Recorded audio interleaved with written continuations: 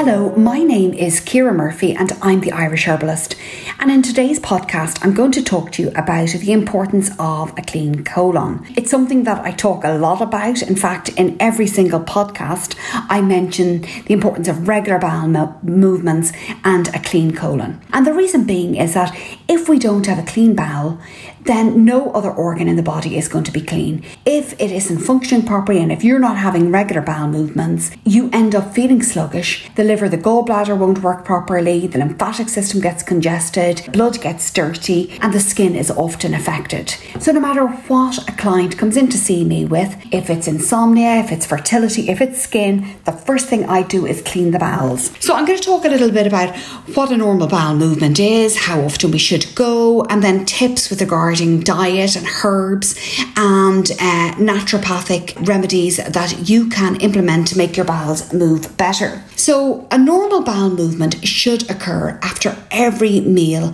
that we consume, and that can be quite a shock for people. Sometimes patients come into me and they'll say they go to the toilet 3 times a day and they think there's something wrong with them, when that in fact is a very healthy sign. A bowel movement should occur, as I said, after every meal that we eat. So if we're eating 2 to 3 meals a day, we should go to the toilet 2 to 3 times a day. The stool should be soft and unformed. Lots of people think that the banana-shaped bowel movement is normal.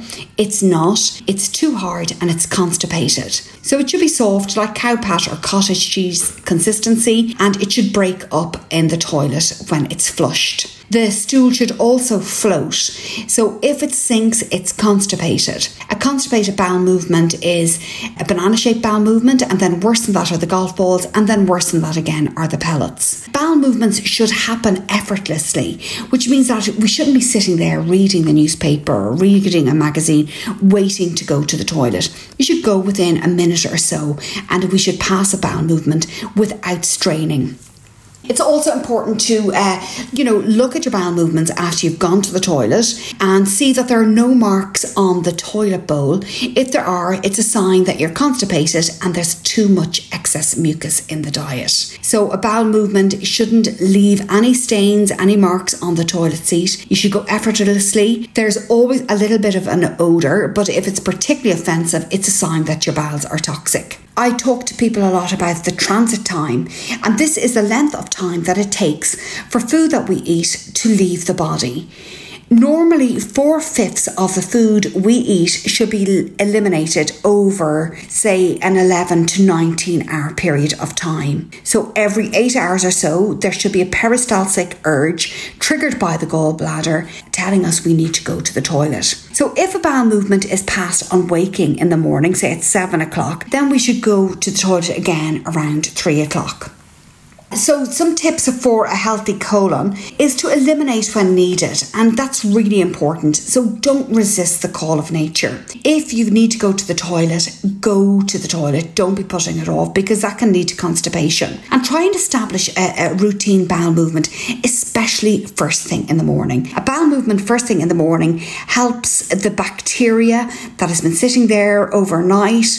It helps eliminate it, and then the metabolism, which has been slowed down overnight, it reactivates it. And then aim for another 1 to 2 soft bowel movements later on in the day. It's important to squat when you go to the toilet. So placing a footstool or a box or something like that, or a little step, and placing both of your feet when you're sitting on the toilet really helps to go to the toilet better. It clears out the colon, because that would have been the natural way that people squatted years ago. Toilets are only a new thing, in the last 100 years or so. So raising your feet off the ground and sitting in a squatting position is a more natural way to go to the toilet, and it encourages elimination. It's also of benefit to women, when voiding urine, in order to fully empty the bladder. The design of a modern toilet actually contributes to constipation. It's important to get regular exercise, because exercise, keeps our muscles strong and firm,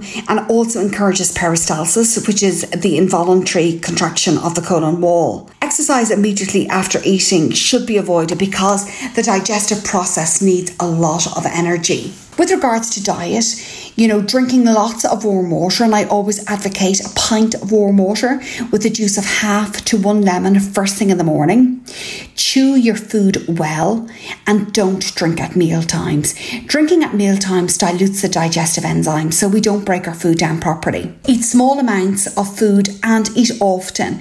Don't eat a huge meal. It's just very, very taxing on the digestive system. Consume plenty of fresh fruit and vegetables and sprouted grains, nuts and seeds, and aiming for an 80% alkaline diet and a 20% acid diet. Meat and dairy and wheat are particularly constipating foods, as are bananas for a lot of people. So omitting those foods, reducing the amount that you eat, will instantly give you better bowel movements.